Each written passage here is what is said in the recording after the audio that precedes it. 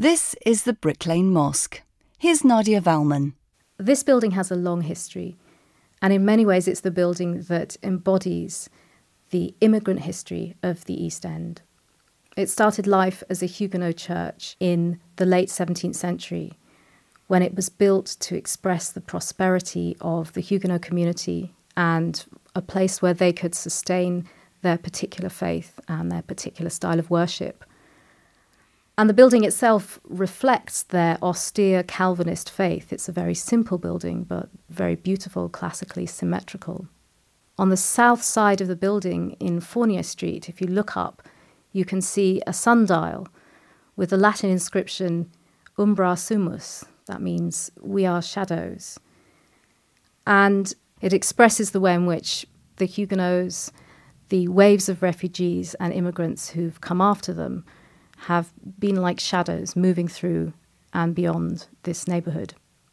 By the early 19th century, Huguenots were no longer worshipping in the church, and it became a Methodist chapel and then occupied by a range of different Christian conversionist groups who were trying to convert the very, very small Jewish community around them.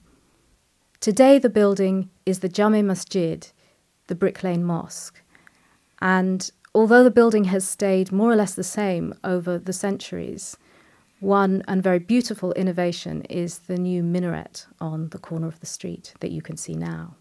I think the building tells us a lot about how important a place of worship is to immigrant communities. It offers a social space, it offers a place of spiritual reflection and perhaps a refuge from the struggles of everyday life. It offers a place in which the language and the rituals of home can be sustained. And home for many of the people who live and work in and around Brick Lane today was originally Bangladesh, a small country that gained independence from Pakistan in 1971 after years of violent struggle.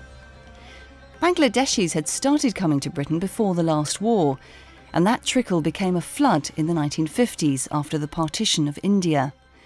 Their lives were far from easy.